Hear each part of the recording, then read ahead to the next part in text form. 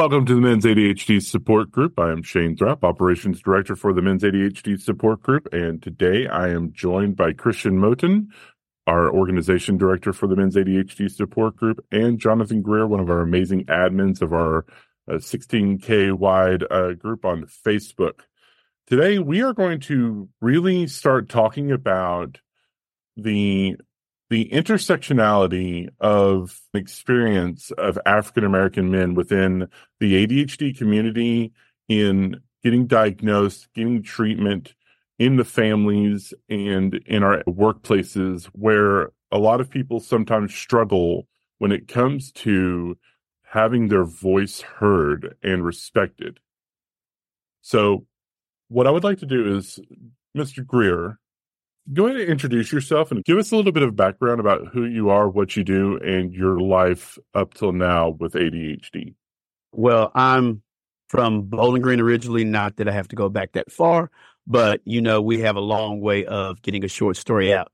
But I am a teacher, and I've been married for 19 years. I teach sixth grade. And my wife of 19 years, she had suggested several years ago that I get tested. And I was kind of hesitant, but about 3 years ago, I took the leap of faith and was diagnosed. And since then, I have learned a lot of coping strategies, tools that have helped me greatly. One of the tools is, of course, this group that has helped me grow tremendously. And I'm grateful for the things I've learned over the past 3 years that have helped me help other people with ADHD as well.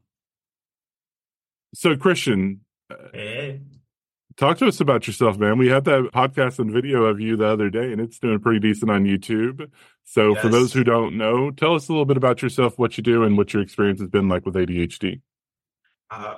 Okay, so Christian Moten, really great to meet you guys all again and be on the podcast again. Thank you for having me. I guess you guys like me. It's I'm here. It's second time.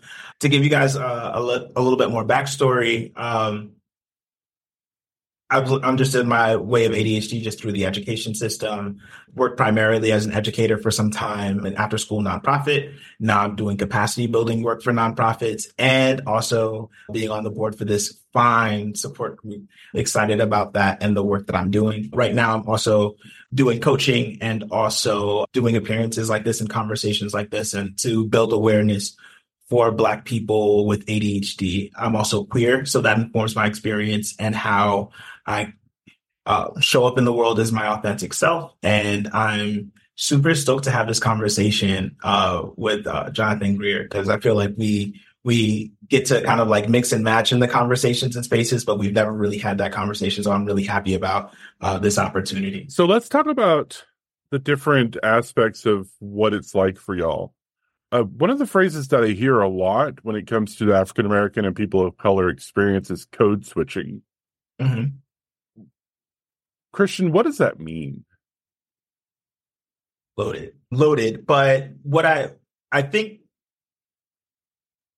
when I hear code switching, what I talk about or what I experience is how I have to show up in spaces where not everyone is Black, and I have to appear to be qualified in a conversation. This may be at work or in school, where I have to combat preconceived notions about Blackness by overcompensating who I am to be what is deemed as proper or palatable to other people. Okay.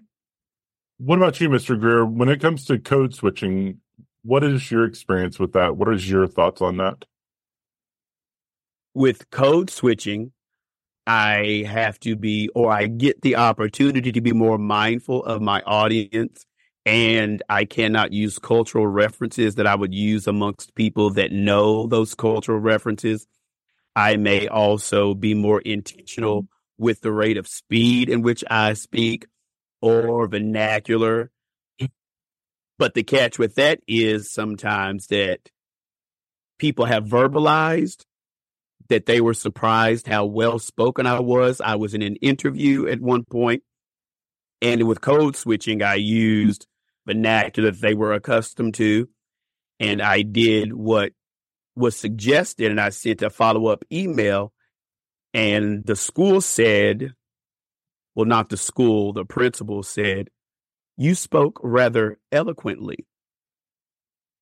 And I doubt they sent that same verbiage to anyone else. However, when it came to me, they said, you spoke rather eloquently. I don't know how did you expect for me to speak in an interview for a teacher? However, with code switching, I have the opportunity to be very aware of how I verbalize my thoughts, emotions, or even how I respond, because as Christian said, it's not always palatable, whether that be code switching with not only my words, but the rate in which I speak and the volume, because we as people, generally speaking, are animated people, excited people, and I get to tone it down so that it's palatable for those that are more somber at times. I think when we talk about it, right, a lot of it is kind of like what culture is, right? So like, I think me and my mom have this thing where like we're not always completing our sentences, but we already like let the part of it be assumed. So I don't gotta say nothing. I could just, you already know what it is. You already know what time it is. You know what I mean? Even saying things like that, because I think so much of our language is something that we've had to create on our own, and talking about our shared experiences.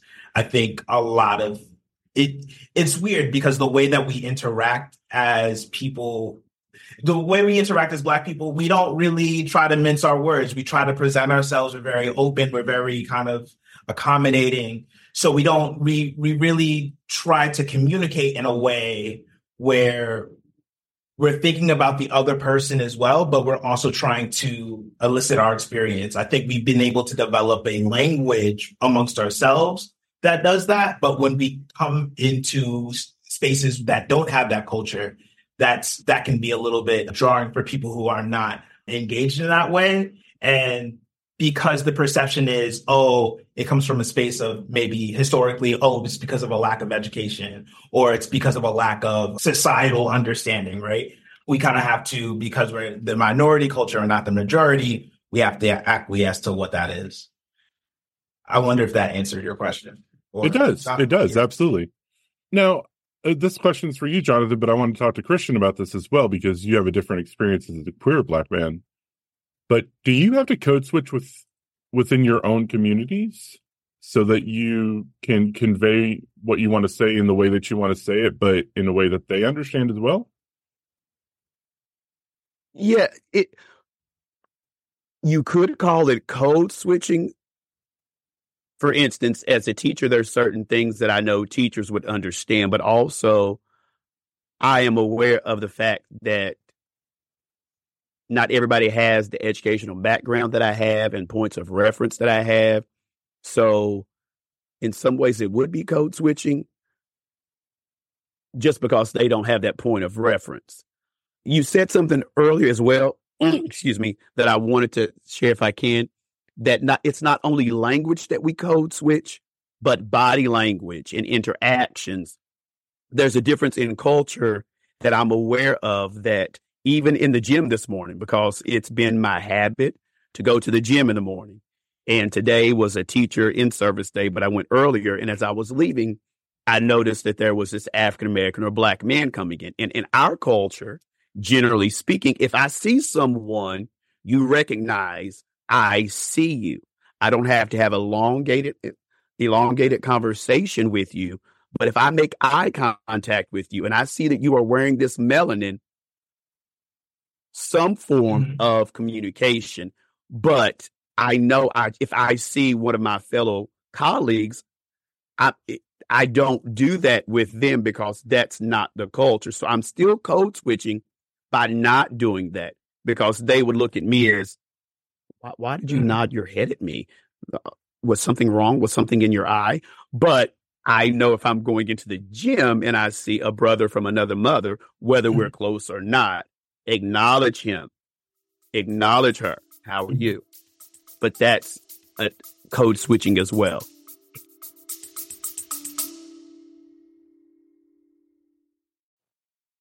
We just want to interject here with a request from all of our listeners out there. We are a nonprofit 501c3 organization, and we are working very hard to bring you amazing content, support, and the resources that everybody with ADHD need to be able to manage things effectively. To that end, we'd love it if you could go to www.mensadhdsupportgroup.org/donate and consider giving us a donation. You can also find opportunities there to volunteer, to provide other services that we need to build the company. And if you can't volunteer or donate, please consider sharing our information to the other people out there in your life who may need our support and need to be able to have a community of other men who have ADHD who want to bring about a change in how we define masculinity and ADHD together. Thank you. Now back to our show. Like, we have this saying, like, what's understood doesn't need to be spoken, right? Right. If I'm in a space where it's like there's only one person who looks like me, we both have very, very similar experiences of dealing with people's microaggressions, dealing with with being othered in a situation. So having that kind of like similarity, or that kind of like feeling where like being seen, to at least establish a space where like, hey, I was safe here, you can be safe here. We kind of have that. I find within my own community, I find that I have to mask more than anything else. I feel as though I can't speak as fast if I'm already not speaking fast because I'm in mixed company is the word that we're going to use, or at least the word I'm going to continue to use. If I'm in mixed company, I'm not going to be saying everything, or I'm not going to be speaking as fast as I need to be speaking, right? Or as what comes naturally to me. I will, however, and then that's even more so when I'm like having to like be in a space where I'm with people in my community where I still have to mask, or I still have to seem like I have it all together, or stuff like that, where I guess I would say that I wouldn't speak as fast. I would have to complete most of my sentences. I would have to explain my experience and myself. And I guess being queer, I think, of course, I can't. To Jonathan's point about mannerisms, if I have to already monitor myself and my behaviors with my words, I'm definitely doing it with my body, because I'm not as animated. I'm very much hands. I'll snap. I'll clap. I'm very loud. I'm very, very, very loud. I can't do none of that. Even on this podcast, I have to be monitoring it because, if I am, who I am, Shane, you wouldn't have eardrums. You would have no eardrums by the end of this, and those consistent considerations, those consistent monitorings, right? That's what you already have to come to the door with. So you try. Kind of looking at that though, many Black men find themselves having to mask, like Christian, you were talking about that. What is it like having to mask who you truly are when it comes to your mental health and different things like that? I feel like I wish I could give a little bit more hope to the conversation, right? But, I've tried not to mask, and I've tried to kind of like be my authentic self in these spaces, whether it be work or whether it be a situation with friends. I find that with my friends who are neurodivergent, I can do it. My gaming friends, I can do it. But there's some circles where I can't, and it just doesn't come off well. And it doesn't communicate who I am in the best way. So it does suck that to a certain degree I have to be inauthentic. But if I wasn't, then I wouldn't be able to articulate, to Jonathan's point. We're so articulate. We're so eloquent. We can give ourselves, but it's so because we think so much of how the other person perceives us. If I didn't do that, people wouldn't get it. And I've already done that in school. I've already tried to be my authentic self in school, and I see how it didn't work. So I guess I feel like I've come around to understanding the world in that way, where I'm not always going to be understood by everyone, and that's okay. It is a little disappointing though, but it's good to, again, it's good to be in like spaces like the support group and in conversations like this where I can be my whole self, which is why it's so important that you can and you need to be in. What about you, Mr. Greer? As a teacher, what is it like with you having to mask and things like that? And how do you kind of balance that? Honestly, it can be very challenging. It can be challenging because 2 weeks ago, I had experienced, after days and days and days and days of a student, unnamed student, that was extremely challenging. And I didn't respond the best because they were interfering with my passion. I'm a teacher because I want to make a lasting impression. And in the moment, after running in the morning, after therapy and medication, I did, speak rather passionately, about the student and my expectations. And it just kept going. And I took a few days off. I did get sick and really in real life, and it was convenient, but it gave me time to reflect. And when I came back, I was thinking, oh, the student's going to cooperate. And they did not. And in that moment, I'm not going to lie, I'm learning even more at 43 to not wear the mask. It's not healthy. People implode or explode, and that's not what I wanted. So I called in that moment. I called the council like, look, I need you to get this student. And what that showed me was, after I went downstairs, that I'm not all the time given the same opportunity to be vulnerable about my emotions as other people because I'm a man, and even more so because I'm a Black man, that I'm just supposed to internalize someone. It wasn't even about what the student said. I could care less. I'm 43. My plate is full. I'm not trying to befriend a child. My point was, you're interfering on my passion, my desire to make a lasting impact. And as a person of color, a Black man, I'm not given that same opportunity to be vulnerable. So then if I implode as a Black man and do the self-destructive behaviors, I'm ridiculed. But if I explode, then I'm seen as the angry Black man. But if I do what's healthy and say, look, this is not good for me, it's unexpected because now I've gotten outside the role that's been predetermined for me. But I'm choosing not to do that anymore. And I'm choosing me. I'm choosing my mental health. This is not good for me. And sometimes I'm getting kickback, but I would rather get kickback from other people. I can't control their responses. I can only control mine. And that's where I am today. And I feel better about it. And Boundaries has helped me tremendously with that. The book, Boundaries. When to say yes and how to say no. It's great. I'm telling you, it's a great book. And I go to that. I can't control your perception of what I did. I can't control how I'm allowing this to influence me. No. And no is a complete sentence. I like your take on it because it's like, who do I like?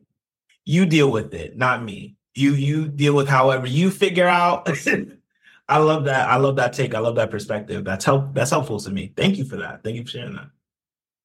So that kind of comes into the next question that I wanted to talk about, boundaries. There's often a stigma around mental health in many communities, especially the Black community. How do you navigate living in that world where mental health is such a stigma? How do you express that to people? I have since learned to advocate for myself and really just be authentic. Yeah. Christian said it, to really be my authentic self. And the authentic me is aware of even more so the importance of mental health. With the increase in death by suicide, the increase of self-destruction, it's made me even more aware of the importance of my mental health. I don't take it as a light thing. A few years ago in February, I don't know why February, but a few years ago, I experienced the lowest mentally I've ever been in life, like low, low, low. And it was a low I never imagined I would have. And I don't like violence and I don't have a weapon. And I was so low that I sent all my passwords to my wife and I was still at work. And my students, they were like, "You okay, Mr. I said, "I'm trying to regroup. I'm trying to regroup."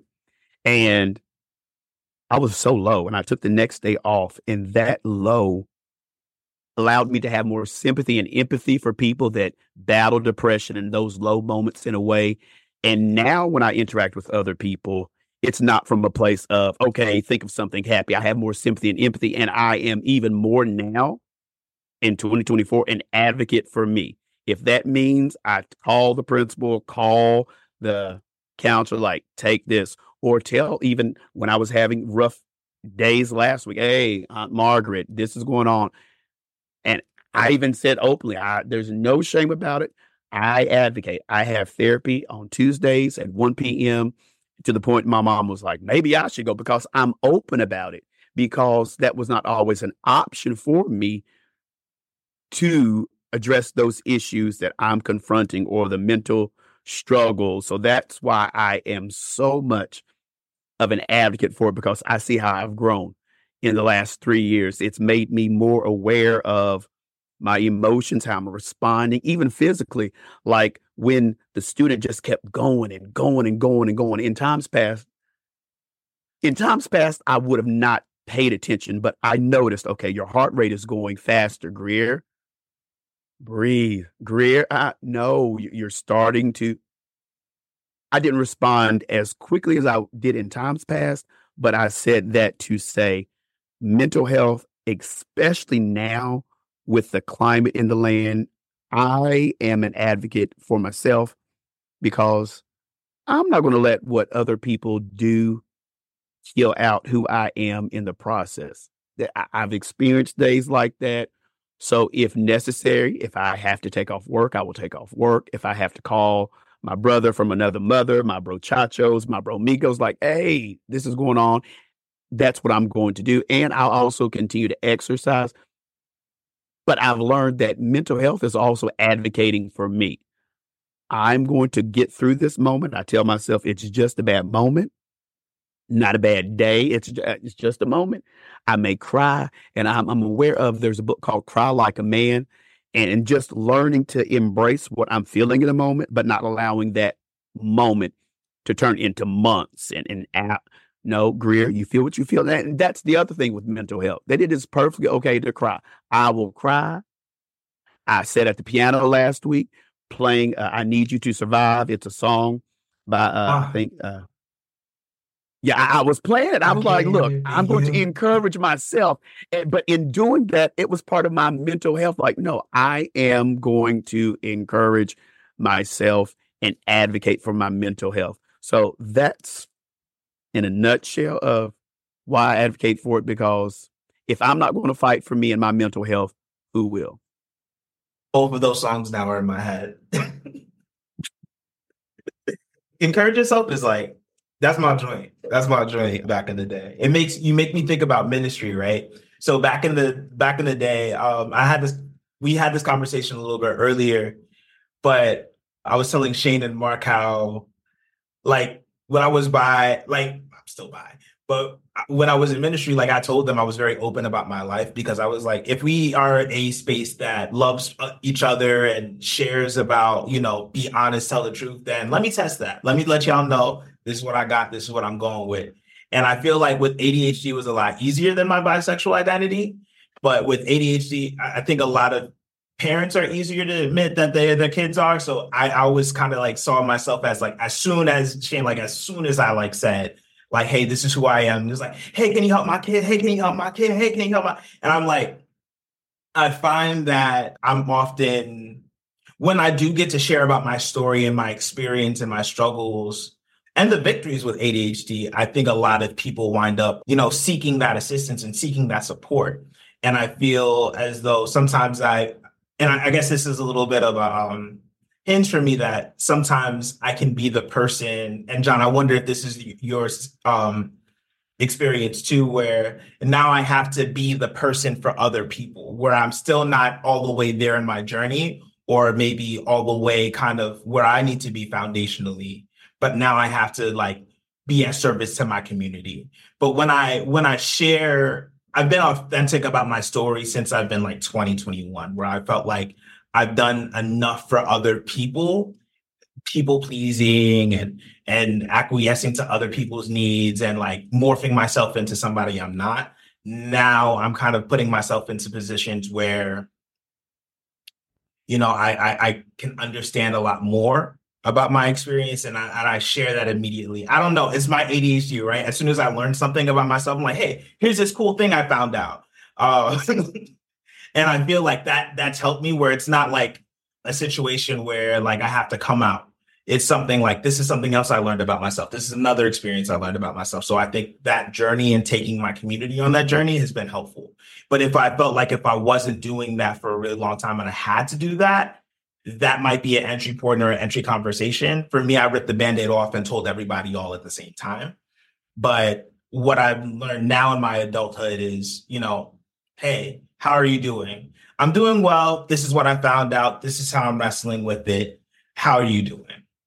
And that's kind of that's how I've gone about things. Can I say something else about that? Mm-hmm. Like with mental health, it's helped my students with my transparency.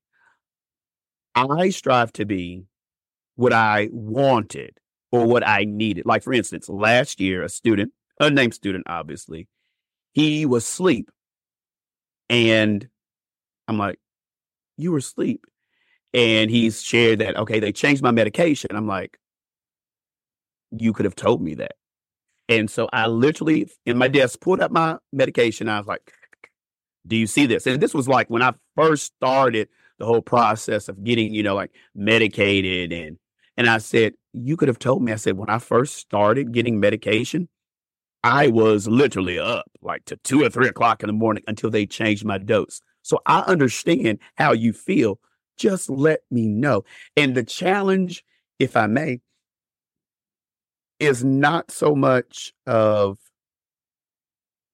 I find myself, I talk about it more. So the challenging part is not talking about mental health, but in talking about it, my students have felt empowered. I had a student last year that the parent said, thank you so much, Mr. Greer. I knew about you before I even met you, that my son has autism and he has ADHD, but he looks up to you and you give him hope. And so to the point where the student was sitting at the front of my room, and I would tell him, okay, I need to take my medication at 8 o'clock. If I forget, you remind me. And the student was like, Mr. Greer, you take it.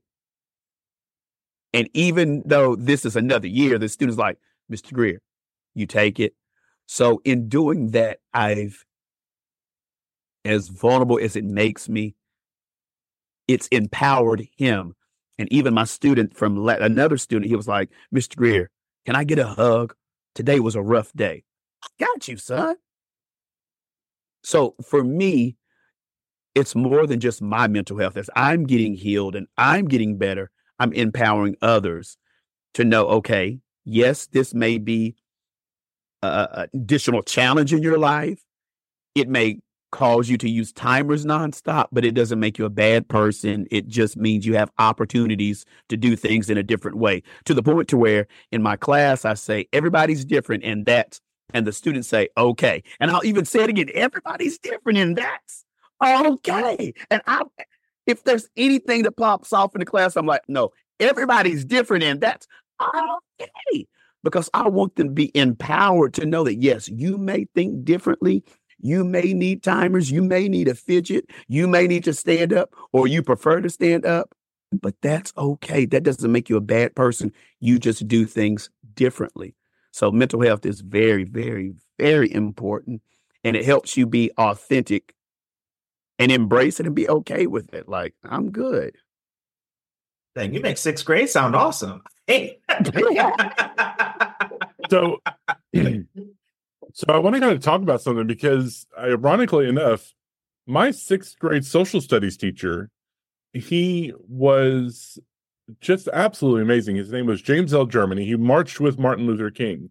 And when I'm sitting here talking about, he would bring social studies and the American history and the different things into the classroom, he would talk viscerally about what it was like during the civil rights era and what it was like during those times and what it was like growing up, and kind of giving us all a lot of perspective, not just as his experience as a Black man in the 40s, 50s, and 60s and on, but as a person who was pushing the envelope on equality and being able to talk about things like mental health and things of that nature.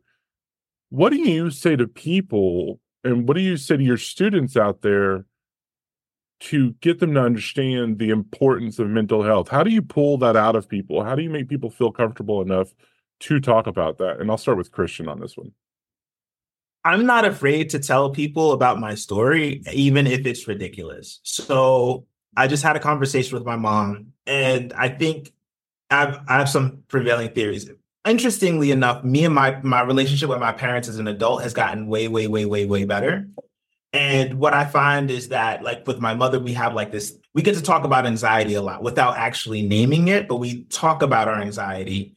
And earlier today, I had a conversation. I got a replacement phone for my iPhone 12 because it looks a mess in the back, right? The whole screen is cracked. You can see, hold on, let me see if I can show. This is what it looks like.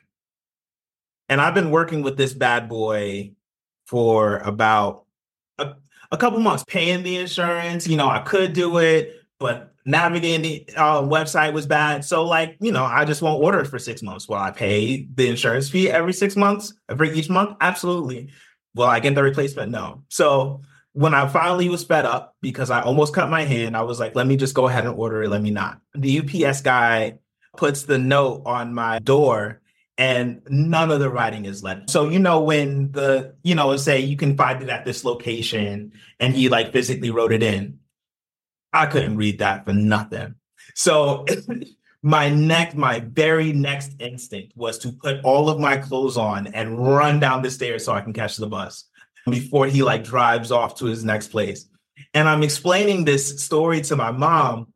And the thing that, again, going to code switching, the thing that I don't have to talk about was the panic to not have my phone and not know where it is, because I know for another couple of weeks I won't order it. All I said was, Ma, I ran so fast down them stairs. And then we was just both dying because we were and the way that I said it was this: man, I couldn't read nothing on that paper. I couldn't read nothing on that paper. If that phone was somewhere, I wouldn't know where it's at. Jeannie could have it, Aladdin could have it. I don't know who would have it. Because whatever that man wrote, it was in script. I don't know what it was, but I ran down them stairs. I got that phone, And I feel like when I have stories and I get to talk to them about that, they can kind of see my own experience and then tell me, later, that gave my mom permission to say, hey, with your sister, this is what I'm dealing with right now. And, how could it be this way? And I feel like when you are real with your own experience, even as minute and as silly as they are, it gives other people permission to say, hey, this is what I'm going through. So what I always do is I just show up. I tell them, hey, this is how I was ridiculous today. What you got going on? And then we can, we talk it out. And really, it's all about just having those conversations. I feel like just having a conversation and just being real and just being yourself in that. And, that's my mom, my dad. We talk about ADHD a lot, and we talk about how, we're always thinking faster than other people. So it's how did they not get that? It's how did they not do that math? We might not do simple things like both of our kitchens are messes, right? Everything around us looks like a tornado hit it. But when people are telling us their own experience and their own story, we're talking to each other they just don't get it. They just don't understand. But we also have real small things that we don't do. And I think you're able to connect with people on that level when you're just real about your shit. That's how I feel. That's true. That's definitely true. We've seen that in the men's group, right? People sharing their experience in the men's group and then turning around, other people sitting here identifying with that. Mm-hmm. And which is why this was so valuable, is we want to make sure that everybody feels safe enough to talk about their struggles and the things that they go through.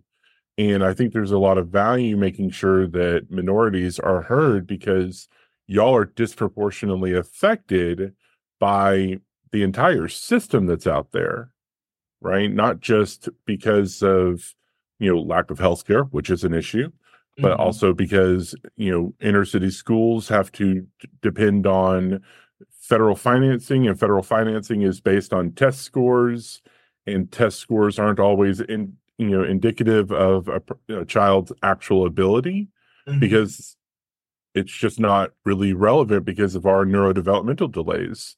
And it's not that we're dumb. It's not that people with ADHD don't try. It's because our brains work a certain way, and on average, it's 2 to 3 years behind a neurotypical child's. And I think that's just one of those things that we really have to acknowledge. Is that's why we see the lower statistics for people with ADHD being diagnosed in people of color's communities. It's interesting that you said that. When I was diagnosed about 3 years ago, I was excited after going through my mourning phase, because actually I contemplated it like a year and a half before the mass shutdown. But then, of course, when everything was closed, it was more challenging. And when I was officially diagnosed, I posted it on Facebook. And my mom, she was like, "Yeah, you was diagnosed as a child." I'm like, I don't remember. She said, "Yeah, you was on medication. And then when you went away to go to your aunt's, we took you off the medicine." I'm like, "Mama." She's like, "Did you struggle in school?" I'm like, "Yeah." I don't know what she remembered, but I had a messy backpack. How could I not struggle? My backpack had papers everywhere. How did you not know? I didn't have the greatest of grades. I wasn't a horrible student, but it made me realize as I'm older that I wasn't privy to continued medication, or medication and therapy, or medication therapy and a 504, which you talked about education, to where I would have been afforded that extended time or additional services that other people possibly would have been getting, but I didn't get. So I struggled. I struggled. It was so hard, and I waited to the last minute. I still remember feeling overwhelmed in 6th grade, because we wait to the last minute. And this particular year, it was science, and it was a science project to where you were supposed to make an atom. I remember it like yesterday. Everybody else, they had planned days and weeks to turn their atom in. They had used styrofoam balls, and it looked all nice. I waited to the day before. I waited to the day before, and I remember I did the carbon atom. Okay, I'm gonna do carbon because it's easy. Well, in my head, it seemed easier than the process. So when I got to school with my version of what a carbon atom looked like, I looked at Becky's, and I'm throwing out just random names. I'm like, and of course I felt horrible when I waited to the last minute had I been diagnosed, given medication, and learned coping strategies of how to break things up. So it just added on to my complexities of how I viewed myself, because I was one of the few people of color. I mean, here's the thing. It gets really, really layered when you're a person of color and you're on a different socioeconomic than the people in your surroundings. So I have ADHD, but I didn't know it. On top of the fact I'm Black. And then on top of that, I'm Black, and I am growing up in a single parent home. And I was going to an more affluent, because I didn't live in the neighborhood. I went to the school because my grandmother was a bus driver. So I have all these double whammies. So I wasn't like the rich Black people. I was the and here I bought this horrible looking carbon atom that I had colored with a marker. Everybody else, theirs was spray painted and looked all nice. So when you're a person of color and you're undiagnosed, or you don't have all the same resources literally at your fingertips, you get this, you grow up and you have this skewed view of yourself, and you don't realize that you're more than your diagnosis. You're more of the symptoms of our challenge. And I thought that, okay, no, I was more than that. I'm so grateful that I did have those teachers to your point, you talked about education, those teachers that saw me for me, I always try my best to tell her every now and then, Mrs. Gerard, you had a lasting impact on my life. You saw me for me. You allowed me to stay in for recess and type my poems.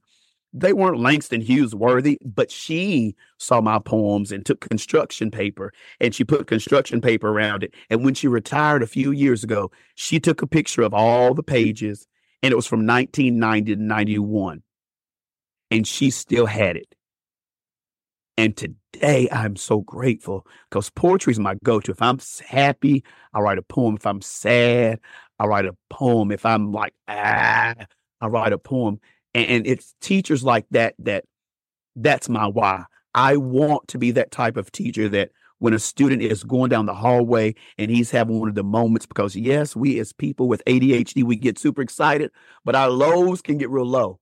Our lows can get real low if we're not careful. So if you, Mr. I want to bet I got you because I want to be what I wish someone would have done for me, especially as a man, but I'm grateful to pay it forward and for moments like this to just, let other brothers from another mother know, hey, look, you're not alone in it because, and even in our group, when I see people, I'm like, hey, there's a brother. And I purposely try to, but even within, goodness, we didn't talk about this. That wasn't a question. But even within the community, there's sometimes a hesitancy to greet another man because you don't want to be seen as you're encroaching upon their space. I'm going to acknowledge you, but I got to kind of tread carefully because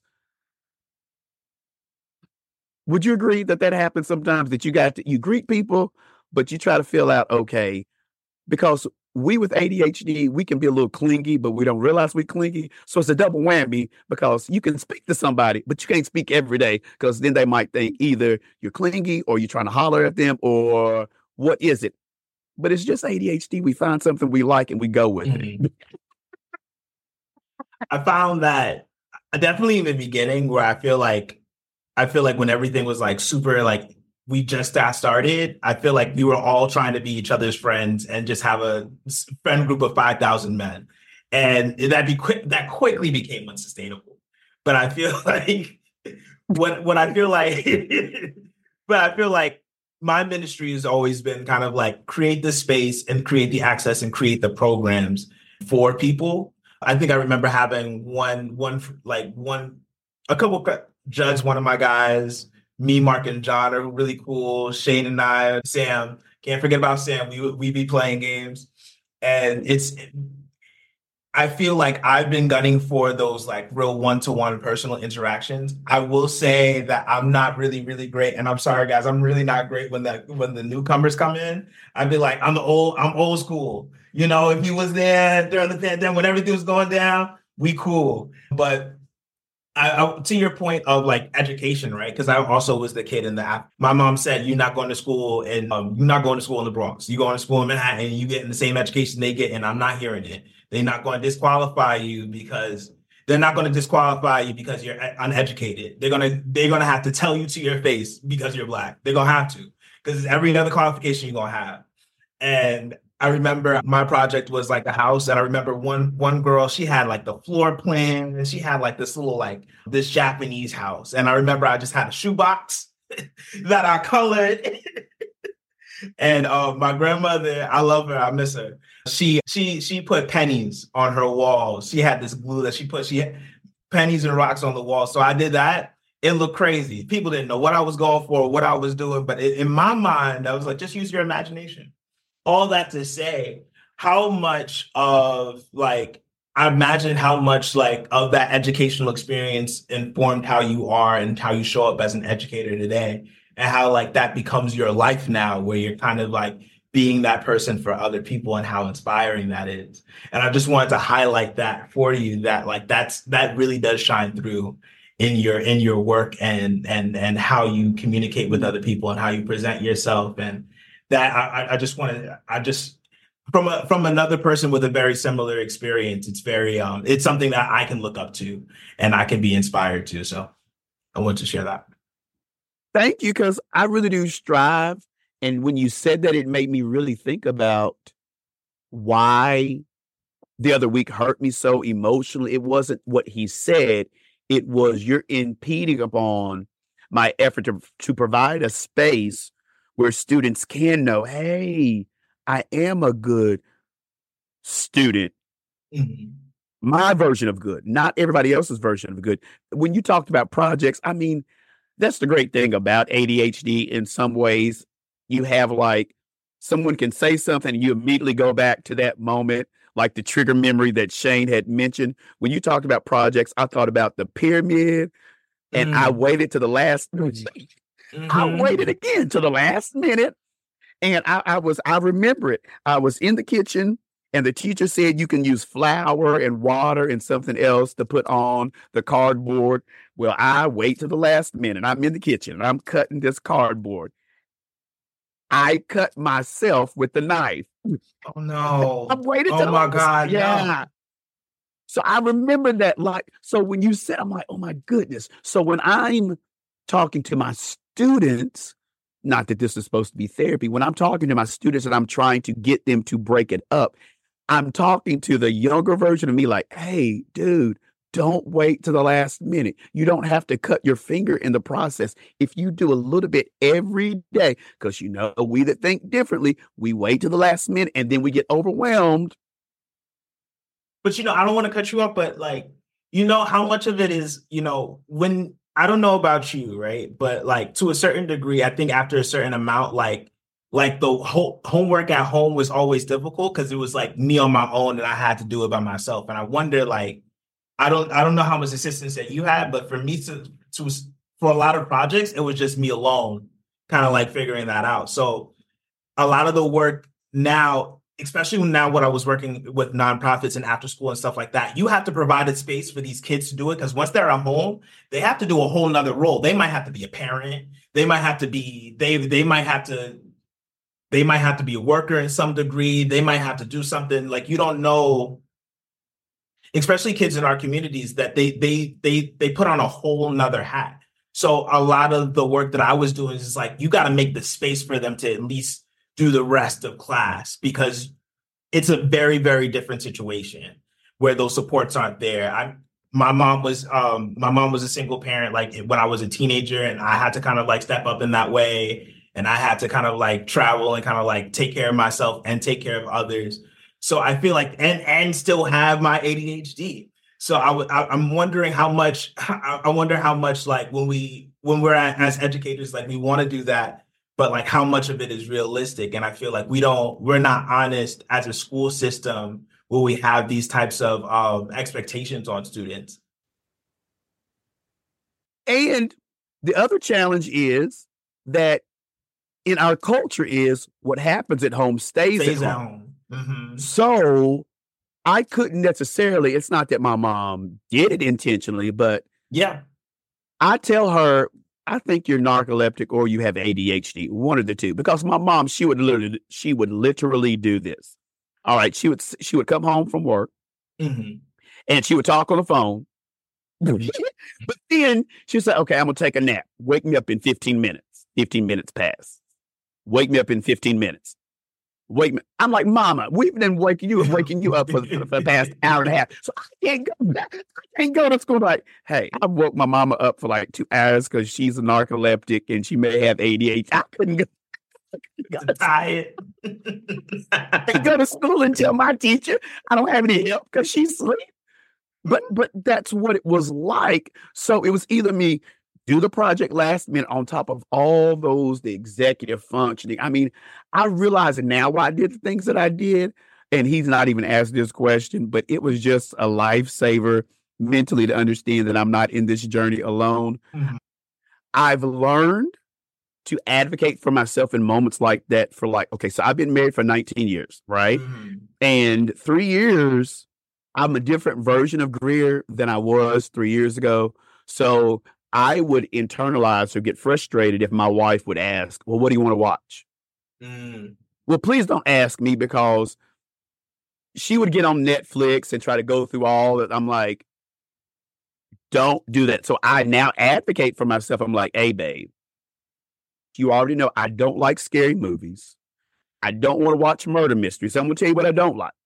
And you pick from there. Like even yesterday, well, not yesterday, was it yesterday? Whatever day it was, we was watching The Color Purple, the musical. Mm-hmm. But prior to that, she was going through all the stuff. I'm like, I closed my eyes because I wasn't going to be overwhelmed by whatever we were going to pick. And I'm like, you pick. And just being able to do that has helped me a lot. And it's also been a challenge for our relationship, but it's better, whole lot better now, because in the past 3 years, I've learned to advocate for myself in ways that I never did before. I've learned not to be passive. I've learned to really, like I said, advocate for me. Like, hey, this works for me. This does not work for me, for my mental health. Please just pick a show for my mental health. Even going out to eat used to be a challenge for us because she would say, you never want to go anywhere new. No, I don't want to go anywhere new. And I learned to verbalize, babe, it's not about the place for me. For me, I just want to be where you are. I love you. We've been married for 19 years. I said, here's the win-win. So this is what we do. I said, babe, when you ask me, do I want to go to Cheddar's or I want to go to whatever the restaurant is? First off, I'm feeling overwhelmed because you mentioned 8 restaurants. That's overwhelming. Then I have to think, once we choose the restaurant, what do I want to eat? So here's the win-win that we this is the compromise. All right, you can try. Instead of her, and I just, if she goes down the list of 5, 6, 7, 8 restaurants, now, babe, I love you. Beautiful. I love you. You pick. So here's our agreement. If we go somewhere new outside of Cracker Barrel and the places that I like, you pick the restaurant. You know what I like. You know I'm pescatarian. You order my food and I'll eat it. I just want to be where you are, but I just really want to be where you are, baby. So if you're there, I'm there. You pick the restaurant. I pay the bill. But just really learning to be honest. But I mean, as a man, sometimes, especially as a Black man, you got to be that vulnerability to say that it works, it don't work. No, now I'm okay. Like, it don't work. You pick, I pay for it anyway. So let's just go. That's why I wish people would be true to the relationship that they have, instead of what the expectations of relationship is, like how I don't know, millennials, we got it bad, man, because we like, this is what men should do and this is what the expectations are. I'm like, but you in that relationship with that person, y'all not getting likes, for every day. Like, y'all not doing this for the likes. Y'all not, ain't nobody subscribing to y'all. Like, what is going on? And I feel like, I had this conversation with a partner before we broke up, but I'm like, I'm always like, let's have a shared language. Let's have shared expectations. Let's have things that make sense to you and I, you know what I mean? So I try to get to that point where it's like, hey, this is how I show up. This is how I'm doing things. And I ain't married, you know what I mean? But what I have established is like, if we can't talk to each other and understand each other and like what we need, we always gonna get into it. Because I'm going to say that we can say the same thing and mean 2 totally different things. So I appreciate what you shared. I want to expand on that, and this is for both of you. And I'll start with you, Christian, because you were kind of in that conversation right there. But when it comes to your relationships and you having ADHD and your authenticity, what has worked for you in your relationships that, helps with your mental health, your physical health? What has worked in your relationships? Because we see a lot of those problems in the group where people struggle to get their partners to understand their ADHD. What has worked for you when it came to living that authenticity and having that relationship? I'm a guy, we got to have stuff in common. And what's weird is that for me, my end is always going to be television. So if we can watch a show together and we can, I don't know how to say it. It's very chaotic. I watch a television show with somebody and I always get to zero in on like how they are interpreting an episode, right? So it's like, what was the highlight for them? What did they walk away with? This could also be like a movie or it could be any general date, but like, what is important to them? what do they find value in, what didn't they like, and then from that I can share with them like what were the things that were important to me and what did I find. And I find normally like having that, using that form of entertainment to kind of like get those perspectives really educates me on like their values and hopefully educates them about my values. Now, I think maybe because of my hyper focus and because this is a technique that I use, it's very easy for me to kind of like see for them and kind of like, cater as a partner in that way. And I use that medium to as a focus point. Let me see. I'll say I was watching Couples Therapy. It's a show on Stars. I love that show. And one thing that we'll do is we'll talk about like each partner's point of view and what we like about her, what we don't. And with this one partner, we were talking, and this is one character. Her name is Molly, and we was like, for him, he's like an astrology guy. So he was like, what is her sign? So he actually goes online. He goes on Instagram, finds the person, finds their Instagram, finds everything. It was like, I'm not that deep. I'm not that deep. I will never find that information, but I understand that this person is like very methodical, very intentional. If he wants to get information, he will get it. And that's something that it taught me. And then I find out that this woman was a Taurus, which is my sign. So now I know that this person is going to be seeing me through this woman's lens. When I tell you what she did in that show was crazy, But that's been something that we get to laugh about, joke about. If we ever have something that we just get, if we get into it, it's like you're having a Molly moment right now. I'm like, I'm not having my moment, but it establishes, like I talked about before, that shared language, those shared experiences. So I feel like if you can continue to have those, dates are important. Have dates, have situations. If you're on the journey with someone, you're going to be able to create those experiences where you can like pull back from. If you're not having that relationship, I don't think it's like a formula, but I use television, I use dates to kind of like get that through, to get that understanding, and typically it works. If it doesn't, for whatever reason, the situation doesn't work out, it's probably like normally a personality issue where we don't see eye to eye, or we just decide maybe it's not the best situation to go through. But I try to get to know the person. I try to make sure that the person knows me, but I always use those pieces as an example, because they'll even see it and like, hey, that reminds me a lot of Christian, or that experience a lot. And normally that character is like ADHD coded. So that's just been the helpful piece for me. All right. What about you, Mr. Greer? Been married for 19 years. How did you make it work? Oh, we gotta know. I gotta know. Well, it's still a work in progress, and she's still with me. Hallelujah. And I'm a believer. So Amen. I strive to be present and make the best of each moment. I know when we've had a conversation recently, not recently, but learning to accept that we are different people than 19 years ago. 19 years ago, I was not as straightforward, and not straightforward in a bad way, but I was more passive. So if I didn't like something, instead of just saying, I don't like that, I would go around long about ways saying that, but I don't do that now. Now I say, I don't like that. Or if she says, what was that? No, it was salty and I didn't like it. Don't make it like that again, preferably not in a bad way.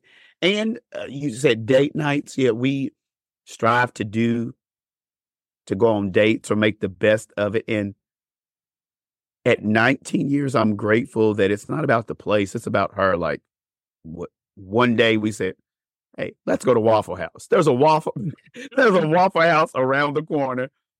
And we had taken the kids to work. Like, hey, babe, let's go to Waffle House. It's around the corner. They're going to be open. I like waffles. You like waffles. All got. It's a horrible.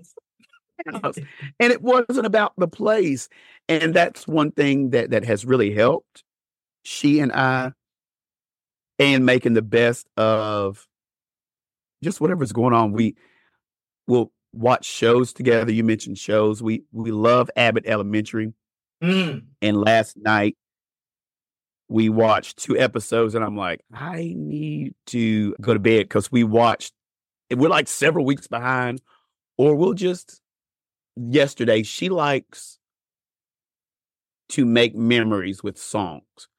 So she played a song. So I grabbed her and I danced with my wife in the kitchen. It was just she and I and making the best of it, or just being aware of what we've expressed, what we've needed. In times past, when I would drive, she would touch my, right here. Mhm. And she didn't for a while. And I said, Greer, okay, she didn't initiate it. She didn't initiate touch.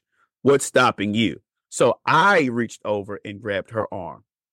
If I see something in the store that reminds me of her, I'll get it. I'll try to be mindful of what she shares with me. And in times past, I was not a great listener because my brain was going so fast, and I would get fixated on being defensive instead of being a listener. And one of the successful habits, there's a book that says the 7 habits of successful or highly effective people. One is seek first to understand, then be understood. So in times past, don't do this. In times past, my wife, she would present, when you do this, I feel like this. So I would think, okay, so we're just going to open the barn door and address everything that everybody has an issue with. And she's like, no, that's not what you do. So here's my game changer. She doesn't like it, but I think she appreciates the benefit of me doing it. So when she brings her concerns, I take notes. For one, I take notes because after the conversation, I love you. But if I don't actively engage in the conversation in the moment, I need to do better with not interrupting you. I need to do better about following through with whatever the case may be. But if I take notes, it's kind of like my fidget. And I can refer back to, okay, so you mentioned, okay, I need to be more check. I need to check and see how you're doing. Check. I need to remember that you said one of our codes is, can I talk to my friend? I'm not coming to you as my husband. I'm not coming to you as my pastor or a colleague. I just need my friend. And that has changed our relationship to where, like, for the past 2 weeks, I'm like, babe, I need my friend. They did this. Can I talk to my friend? And there's no judgment about what I say or, hey, look, can I talk? Look, your friend needs a nap. And I don't pull it all the time. And I came in here in my man space and took a nap, but just learning to be really vulnerable with my wife and allowing her to express her needs. Like, granted, I could have done a whole lot yesterday that would have been, quote, productive, but she texted me. She's like, I need a nap. Okay. I need a nap. Okay. And like, she put it in all caps. And I was like, so I text back. I'm like, babe, okay, take a nap. She's like, no, I want you to come up here and take a nap too. So just really seizing those moments. Just like, I feel bad. No, babe. No. Or she's like, I need to go clean. Look, there's always going to be something to clean. We got 3 kids at home. But just long story short, because, we're in Kentucky. Well, I'm in Kentucky. Learning to seize those moments with my wife and really cherish her and love her and make the best of it, and it also helps. My wife works at the same school, so I will purposely be mindful of those things that she says she likes. She likes for me to kiss her on the forehead, so I'll purposely go by and, hey, babe. Or before even coming home, I was like, I get to talk on the podcast at 7:00. Hey, you go do that. She was, and learning to encourage one another. My wife was in school, so I was, bought her the MacBook, and even though I spilled water on it, sometimes I don't know about us. Okay, do you dream vivid dreams the way it seems like is real? So I made the mistake of, I went downstairs and I said, okay, she's up late. Late doesn't work for me. So I said, okay, I'm going to at least be in the area. And I was sitting right beside her, and I leaned back and I put my feet on the table. Well, her MacBook was right there and her drink was right beside it. and I'm over here. Well, in my head, in my dream, I'm playing kickball with my coworkers, and I. So I get my foot in my dream, and I kick it in real life, and it topples over on her MacBook. But I was still supportive, and I got her another one. But I said that to say, just learning to support her with the same, if not more, that I would want, not because I wanted in return, but because I love her. And that's helped cultivate our relationship to be more real. And I actually feel bad for you. Not bad. No, it's not. I think it's more challenging with younger people on top of having ADHD and being a person of color and all the other things, because you're growing up where everything is external versus internal, and the ability just to look at somebody and just, hey, what are you doing? Or how are you holding up? Like, I literally had an hour conversation with a colleague. No one had a phone out. It's not, whereas you even said it, that, okay, it's based upon a video. Well, even my children, their commonality is, look at this TikTok, look at this versus, hey, I was thinking about this on the inside of me, and this is what I'm reflecting on. It's entertainment based, and it can be, I'm doing it for the likes, or I'm doing it for the shares, or I'm doing it for the idea of love and not love. Because I'm not gonna lie, I like shows too, and I wanted a Corey and Sean friendship. If you don't know who that is, Boy Meets World. Oh, yes. Boy Meets World. I was like, I want a best friend like Sean and Corey. Or like on, what is it? It's the nursing show with Scrubs. Scrubs! Ah, I love Scrubs! They say, that's my shit! Guy love. I mean, like, Guy love Eagle. That's all I wanted. I want to jump into someone's arms and just scream Eagle. That's all I want. See, that's so in my head. That's what I thought. Like, so I never knew how to maneuver. I never knew how to maneuver through that. And then when you talked about code switching, I thought about, okay, so I'm striving to be educated. And you talked about, Shane, at the beginning. Okay, do you have to code switch amongst your own? Well, if you are, not that other people aren't educated, but if you code switch, see, some people choose not to code switch. I chose to code switch. So, but in also code switching, I also had a lot of friends that didn't look like me. They were more extra light skinned, like you, Shane. So then I would get, okay, so why aren't you sitting with them? But then when I would go over sit with them, I'm like, well, I don't have everything in common. So then I would have to mask with this group and then mask with this group, because I didn't know how to play dominoes. I didn't know how to play spades. And of course, I'm not going to use all the language you're using. And I don't like violence. So I don't want to watch Boys in the Hood. Just the thought of those types of movies makes my heart beat fast. I can't watch Chicago. No, I cannot. I cannot watch Chicago. I watched one episode. I was in tears, and then my heart was beating fast because all the shooting. Yeah, no. So I can't. So it can be a double whammy, if you will, or triple whammy when you're not in this predetermined box as a Black man with ADHD and all the things that you're trying to unpack one brick at a time to be you. I think that's the great thing at 43 where I am. I've learned to embrace me. It's encouraging. It's empowering. It's, I'm not going to say scary. It's unknown. It's unfamiliar. It's uncomfortable to be like, hey, Greer, you good? Like, yeah. So sorry, that was a long version of, but you wouldn't have ADHD if you didn't take the mulberry bush to get to what you were talking about. Yeah. All right. So we're going to wrap it up and everything with the final, thoughts as far as this is concerned.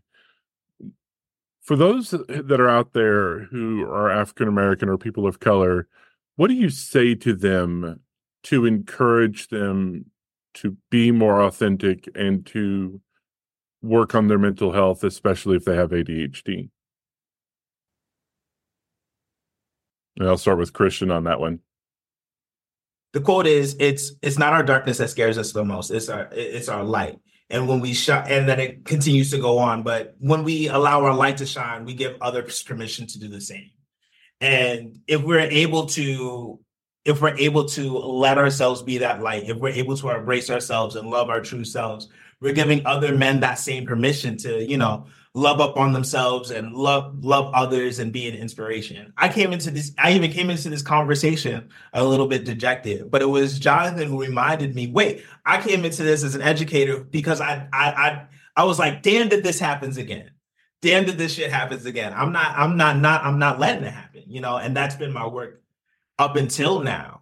If we're not loving ourselves, we're not letting our light shine. And if we're not letting our light shine, ain't nobody else going to do it. So love yourself, love up on yourself, allow yourself, if you're going to have to code switch with other people, if you're going to have to mask with other people, just make sure you ain't doing it with yourself. RuPaul says, if you don't love yourself, how the hell are you going to love somebody else? And I live by that. There you go. What about you, Mr. Greer? I literally had a conversation last night with my nephew, and he was sharing with us that he wanted to possibly change schools. And I was sharing with him about, and my wife as well, she shared with him the benefits of getting diagnosed, with ADHD. If you have the symptoms, like he was rocking back and forth, he was fidgeting, and just being able to have been a forerunner, if you will, in the family of getting diagnosed as a Black man, and allowing him to know that it's not detrimental to you to know you have ADHD. It's actually empowering to know, then you can know what to look for. So I asked him, okay, so what about time blindness? He was like, no. I was like, and I explained, okay, so what about anything that you hyper focus on? And in his head, he was thinking, oh, it has to be something. And then he said, like games. I was like, yeah. And he said, oh, yeah, because sometimes it's 2 and 3 and 4 o'clock in the morning. I said, and it felt like 5 minutes, didn't he? He said, yeah. I said, so that's hyper focus. And just being able to allow him to know that it's not a bad thing to know. Now, once you find out, you know your why that you need to do this and how you need to go about it and not feel so overwhelmed. So if anything, I'm glad to have gone through the process so that I can help him know that, okay, you will go through a moment where you kind of might be in denial and you have to accept, okay, the things I did before, this is why I did them. It wasn't that I was a bad student. It was just I didn't have the right tools for the job. That's one thing I'm learning.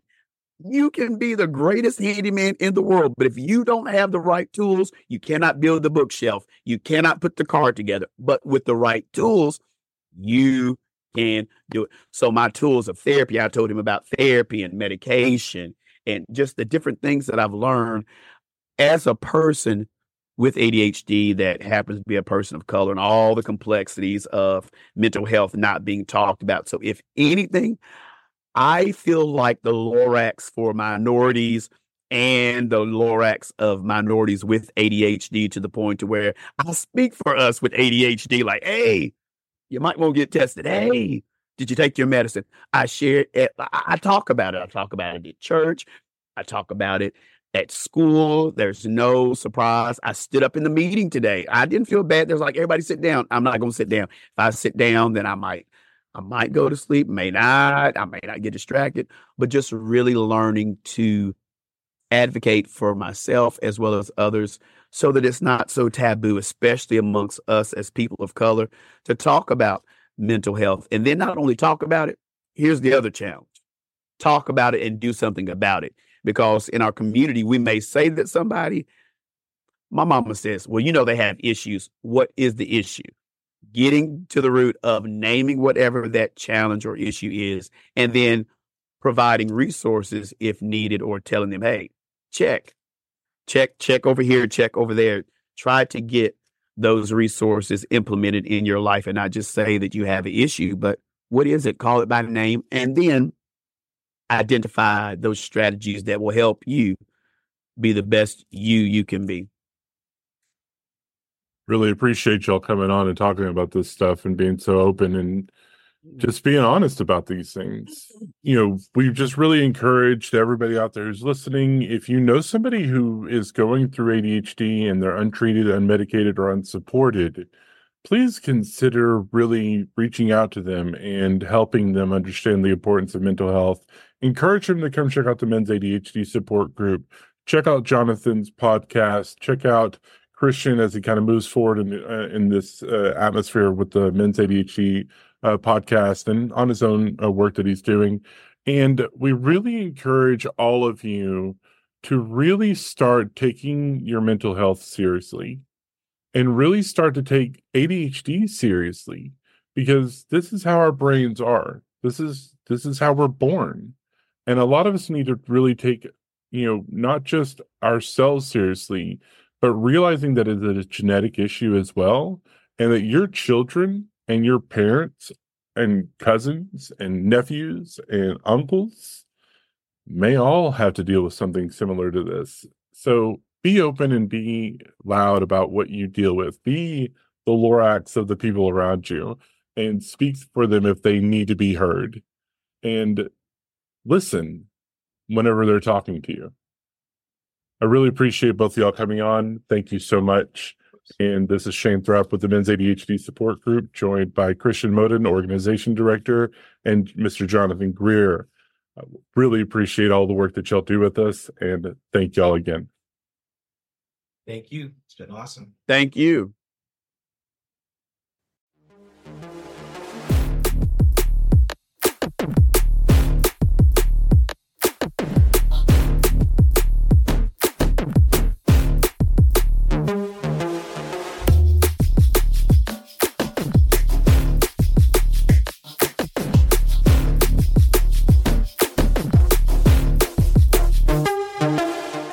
This has been brought to you by the Men's ADHD Support Group, a nonprofit 501c3 organization dedicated to changing the narrative about what it means to be a man living with ADHD. Copyright 2023.